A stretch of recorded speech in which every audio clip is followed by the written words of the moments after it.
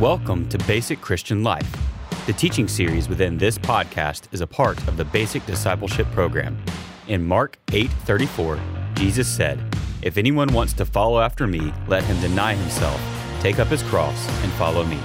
Our hope is that this material will equip you with basic Bible truths that you can know how to effectively follow Christ. Now, let's join today's lesson. Hey, welcome to this episode of Basic Christian Life. And we're in session number 7, talking about temptation. Temptation. Temptation is an ever-occurring problem in the Christian life. I wish somebody would have told me that early in my Christian journey. For some reason, I had this expectation that once I became a Christian, I would become perfect. I would never struggle with a bad attitude again. I would never have a problem with my speech or my thoughts. I really didn't believe I would ever engage in any sin again, that the pull and the desire towards sin would go away.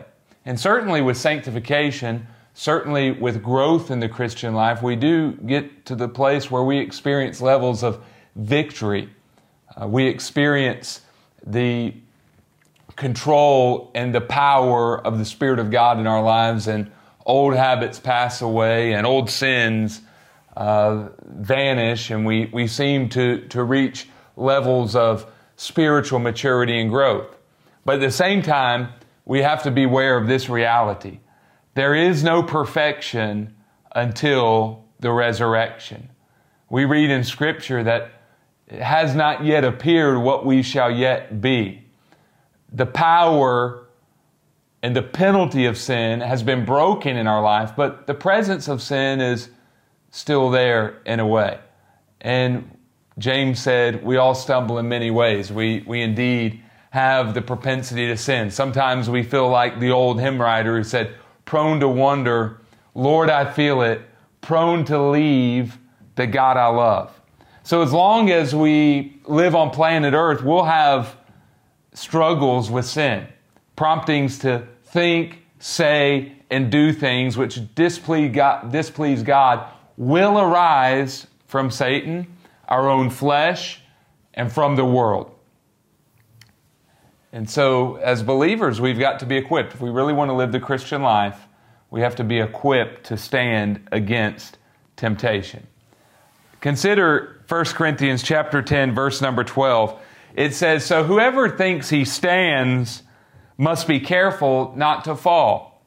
No temptation has come upon you except what is common to humanity, but God is faithful, and He will not allow you to be tempted beyond what you are able. But with the temptation, He will also provide a way out so that you may be able to bear it." So notice Scripture, matter of fact, tells us temptation will come our way, but it also reminds us God will give grace and He'll help us overcome.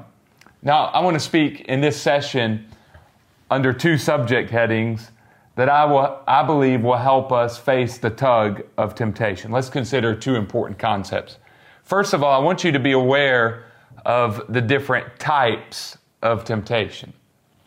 The different types of temptation. Now, this is so critical because I really believe this. When we understand how Satan works, and when we understand his schemes, the Scripture says, don't be ignorant of his devices. When we understand how Satan works, we've won half the battle. See, sometimes just being aware of what's going on disarms the enemy and enables us to overcome. Consider 1 John chapter 2, verse number 16.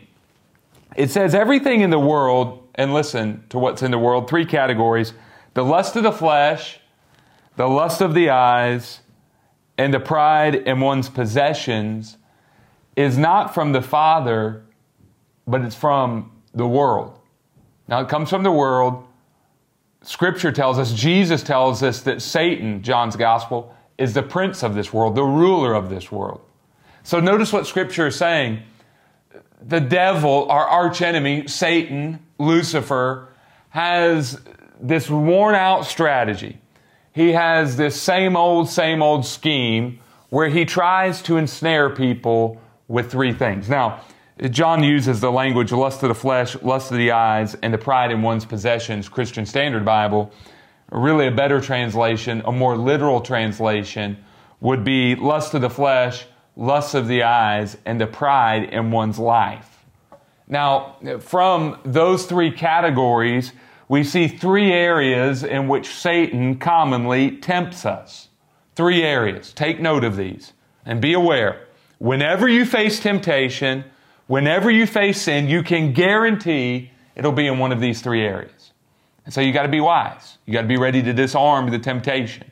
When you notice it for what it is and you chase it all the way back to Satan's schemes, you'll be more equipped, more vigilant, more ready to put down temptation.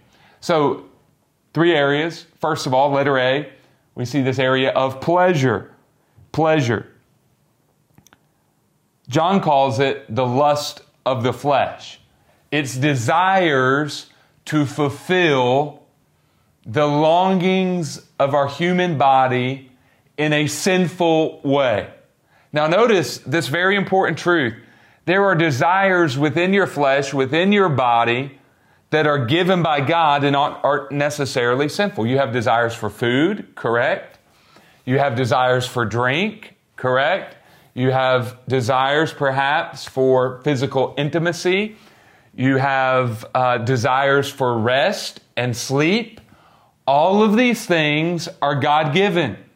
But what does Satan do? What's his tactic? What's his strategy? He wants us to fulfill God-given desires in ungodly ways. He wants to pervert and twist God's original intent. So when it comes to food, he likes for us to abuse food, to use it in ways that goes beyond the Lord's intention. The Lord's given us food for energy, nutrition, and even enjoyment to a degree, but Satan wants us to overindulge, overenjoy, in order to damage our bodies, and so that we won't be the vessels for the Lord that we could be. So food is an example of this. You think of physical intimacy. God created this wonderful thing for procreation, but also for enjoyment between a husband and wife. What does Satan do? He twists or he perverts. He loves to malign God's original intent for creation. So he's created cheap counterfeits. And people indeed fulfill that desire, maybe through pornography, inappropriate, unlawful, ungodly relationships, whatever. So this is Satan's scheme. Another thing we could see is that God's given us physical desire, healthy desire for rest. Don't you love to take a good nap sometimes? Don't you like your sleep in the evening? Don't you like your Sabbath, your vacation? Don't you love getting away for a while and unplugging? The Lord has commanded that in His Word. It's in the fabric of how He's created society. But get this, Satan always creates a counterfeit for God's original intent. So what has he done with rest? He's encouraged laziness. He's encouraged drug abuse, alcohol abuse, substance abuse that creates a sense of rest. All these things come from the lust of the flesh. You could read Genesis 3:6 and see how this same temptation was present in the Garden of Eden. You could read Matthew 4:2-4 and see how Satan tempted Jesus in this area. You could go back and read in the Old Testament when it comes to pleasure, and you could see how Satan tempted the kings of Israel with this. He tempted them to amass for themselves many wives, pleasure. So you see throughout biblical history and even throughout human history that this temptation has always been present. So be on guard, be on the lookout. Sense, discern whether or not Satan's got your number in this area, and be ready to stand on guard and through the power of the Holy Spirit to fight against ungodly pleasure. Secondly, we see that Satan tempts us in the area of possessions. John says that we're tempted in the area of the lust of the eyes. This is the idea that we see things and we want to possess them. We see money and material things and we want them for ourselves. Cash, cars, hobbies, houses, trinkets, toys. We're looking at all these things through the eye gate, Jesus called it in the Sermon on the Mount, and we want them for ourselves. Now, this is perhaps the greatest American idol, chasing after stuff. The Bible tells us that stuff has a way of blinding our eyes to the glory of Jesus. Remember what Jesus said, where your treasure is, there your heart will be also. So get this, when you're living primarily for your bank account, when you're living first of all for your home or that vacation home, when you're living primarily for what you have instead of who has you, then your vision is not on Jesus as it ought to be, and He is robbed of the glory, the honor, the praise He deserves. And Satan loves to tempt people in this area. He knows it works. So he's been using this strategy since the Garden of Eden. Look at Genesis 3:6 in the second part of that verse. He used this same temptation on Jesus, Matthew 4:8 through 10. And He used this temptation with the kings of Israel. He tempted them to amass for themselves gold. So know this is one of His tactics. And perhaps you've already been duped by it. Perhaps you're living for the things of the world instead of the things for the Lord. Be on the lookout. Be on guard. Recognize in your life if you're being tempted in this area. Recognize that discernment is half the battle. If you can see the enemy's schemes, you can be successful in your fight against temptation. Third, John teaches us that Satan often tempts us in the area of pride. Here in the Christian Standard Bible, we read the pride in one's possessions. That's really not a good translation, in my opinion. The better translation literally is the pride of life. Whereas pleasure deals with sensual desires and possessions deals with materialistic desires, this word pride deals with egotistical desires. This is the act of living for what others think about you, the opinions of men. This is the fear of man instead of the fear of God. This is living for the praise of others, the applause of man instead of the applause of God. This is living for your recognition and your reputation. This is the old sin of Lucifer, Isaiah 14, living for your own glory and your own fame and your own renown instead of living for the glory, fame, and renown of the Lord. Indeed, this is a temptation. We see it in Genesis chapter 3:5. Satan threw the bait into the water and allured and enticed Eve with this very thing. And he did the same with Jesus in Matthew 4:5 through 7. Go read those passages and then consider from Israel's history the old temptation of the kings of Israel. Not only were they tempted in the area of women and gold, they also were tempted in the area of amassing horses for themselves. Now, a horse, that may not seem like a big deal nowadays, but that was a show of strength and power in the ancient world. And the Lord warned the kings of Israel, don't amass horses for yourself. That basically demonstrates you trust in yourself instead of Yahweh, the one who has promised to give you the promised land and promised to give you a victory. So, friend, be on guard and recognize these three areas. Wherever you're struggling, wherever you're being tempted, be assured Satan's strategies are not new for you. He's tempting you either in the area of pleasure, possessions, or pride. And knowledge and awareness is half the battle. I can remember a few years back, I was really struggling with anger. I was eaten up with this sin. I was angry at an individual who had criticized me. This person had written a letter about what they didn't like about me and distributed to a number of people. And so I was angry.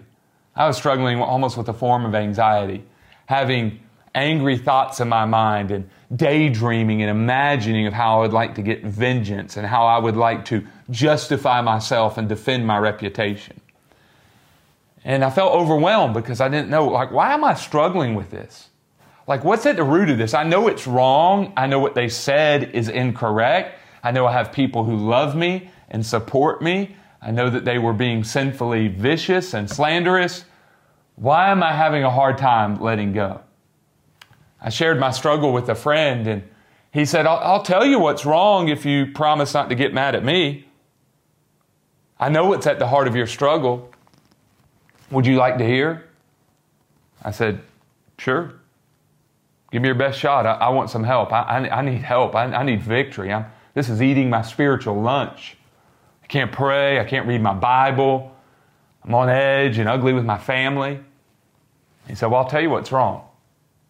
You're not going to like this, but you have a pride problem.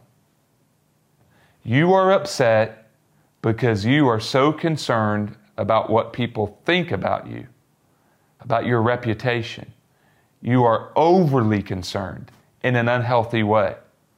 If you didn't have a pride problem, you would be able to let go a little bit easier. Now, indeed, perhaps it was normal to be hurt. Anybody who's healthy should feel a little bit of sting when someone unjustly criticizes them. But I believe my friend was right. I was too concerned about my own ego and reputation. I was so concerned that it had become sinful. And guess what? When he uncovered that for me, I saw the root of my temptation and my sin, and it was almost like immediately I had victory. So I'm sharing this with you. If you want the victory, realize you've got to be able to walk your temptation back, discover which category it falls in, pleasure, possessions, or pride. And when you do that, with God's grace and the help of the Holy Spirit, you'll be on your way to victory. So understand types of temptation, but secondly, understand some tactics for temptation. We read in 1 Corinthians 10:13 that God is faithful. He'll give us a way of escape. And understand from Scripture, there are some ways in which we can fight against temptation. And indeed, we need to be on the offensive here. We can't be just reactive to temptation. If you're just in a passive mode when it comes to temptation, like I'll deal with it when it gets to me, then you're going to perhaps be overwhelmed and overcome. Consider the words of John Owen. We must be killing sin, or sin will be killing us. We've got to be active. We've got to fight. We've got to be on the advance. We've got to employ some scriptural, biblical tactics for overcoming temptation. What are they? Number one, think about prayer. Jesus in the Garden of Gethsemane encouraged His disciples, pray that you enter not into temptation. Have you heard those words from Jesus? Recognize the Lord is telling us that prayer is an awesome weapon in the war against temptation. He also in Matthew 6:13, when He gave us the Lord's Prayer, said this, we should pray, Our Father, which art in heaven, hallowed be thy name, thy kingdom come, thy will be done on earth as it is in heaven. Give us this day our daily bread. And then listen, forgive us our trespasses as we forgive those who trespass against us. And lead us not into temptation, but deliver us from evil. So notice that Jesus encourages us to regularly, if not daily, pray concerning temptation. So what does that mean? Well, sometimes I just pray that Lord's Prayer. This morning I prayed the Lord's Prayer back to the Lord, asking Him to help me with temptation. But then what I also do, I have a prayer guide in the back of my Bible where I've made a list. I've listed out right here on my prayer list areas in which I'm tempted, areas in which I struggle, and I take those to the Lord each day. I've got things on there with which I struggle where I'll say, okay, here I go. I'm going to pray for 1 minute or 2 minutes over this area. By doing that, I promise you, do it. By doing that, you're following what the Lord's told you to do, and there's safety in following what the Lord's told you to do. When you do what He tells you to do, He's going to help you. And by praying over your temptation, you'll experience it. I've experienced. It seems like out of nowhere, mysteriously, miraculously, the power of God is unleashed in your life, and He gradually, not instantly, always, but gradually, incrementally gives you victory over temptation. Prayer. Secondly, consider the role of Scripture in overcoming temptation. I think about Psalm 119, verse 11. Psalm 119, verse 11. A great psalm in which the psalmist talks about the power of God's word. And he said in Psalm 119:11, I have treasured your word in my heart so that I might not sin against you. Notice this, when you fill your heart, the place of your emotions, and you fill your mind, the place of your thoughts, with God's word, you will be safeguarded against temptation. The word of God in your soul and in your mind is like spiritual Kevlar to keep away the darts of the enemy. Some temptations will never reach your thought processes and never reach your passions if your thought processes and passions are soaked and saturated in God's word. So get this, have a regular time for filling your mind with God's word. You may read the Bible and think, well, I blew it. I read it this morning. That preacher in that discipleship series, Christian Life, told me to put God's word in my mind, and I did it, and that evening I blew it. Well, don't give up. Keep at it. Have a lifestyle of filling your heart with God's word, and it'll pay off after time. Realize Romans 12, 1 through 2, spiritual transformation comes by the renewing of your mind. So when your mind is gradually, incrementally, over the long haul, changed by God's word, you'll change. You will have a different perspective when it comes to temptation. Furthermore, you will have the power of God through the word of God in your heart and mind. Remember, the word of God is living and active, sharper than any two-edged sword, and it can transform you. Third, letter C, think about this when it comes to temptation. There is a need many times for safeguards. If you have an area in which you struggle, you need to be wise. You need to wise up. You need to get smart and put some safeguards in your life. I'll give you an example. My wife loves chocolate. If there's chocolate in the house, she's going to eat it. Sometimes she's trying to cut back on chocolate because she knows it's not good for her or not good to consume a lot of it. So she'll say, honey, I know Valentine's Day is coming, but please don't buy me any chocolate. If it's in the house, I'll eat it. And you know what she's doing? She's creating a safeguard. Now, Scripture encourages us to do this when it comes to temptation. Listen to Proverbs 22:3. It says, a sensible person sees danger and takes cover, but the inexperienced keep going and are punished. Notice what the wise person does. He or she recognizes when danger is coming and they make a plan. They guard themselves. That means for the person who struggles with alcohol, they don't go into a store that serves alcoholic beverages. They perhaps don't need to go to a party where there's an open bar. That means for the man who struggles with pornography addiction, maybe he doesn't need a computer in a private place. Maybe he needs his wife to disable the internet browser and certain apps on his phone and set a passcode where he can't look at certain sites or apps. I remember when I counseled a young man one time, he had a struggle with pornography on the computer. And I encouraged him, hey, you've told me the computer is in the bedroom. It's a college student. It's in the dorm room, in your bedroom where no one else sees. Put the computer out in a public place. I guarantee you'll be too ashamed to look at pornography out in that public room. His response was, I can't do that. My roommates will think I'm weird. They'll wonder, why did you move your computer? My response, I guess you don't really want victory over temptation. Realize this, biblically speaking, if you really want the victory, you'll put safeguards in your life. Safeguards. Lastly, think about this. There's a need for what I would call accountability. Accountability. Now that word accountability is not found in the Bible. There's many individuals who kind of don't like the concept of accountability, but I really think of it as a form of discipleship. This is an English word we use to describe something you see in Scripture. In Scripture, you see Jesus' disciples coming back to Him after they served and giving a report to Jesus concerning how they had followed His commands. You see relationships in Scripture like Paul and Barnabas. You see relationships in Scripture like David and Jonathan. You see instances in the Bible where one faithful believer is faithful to call another faithful believer on the carpet for some area of unfaithfulness or struggle. You see Paul doing that to Peter. He called him a hypocrite on one occasion. So there really is, when we examine Scripture, a place for this thing we call accountability.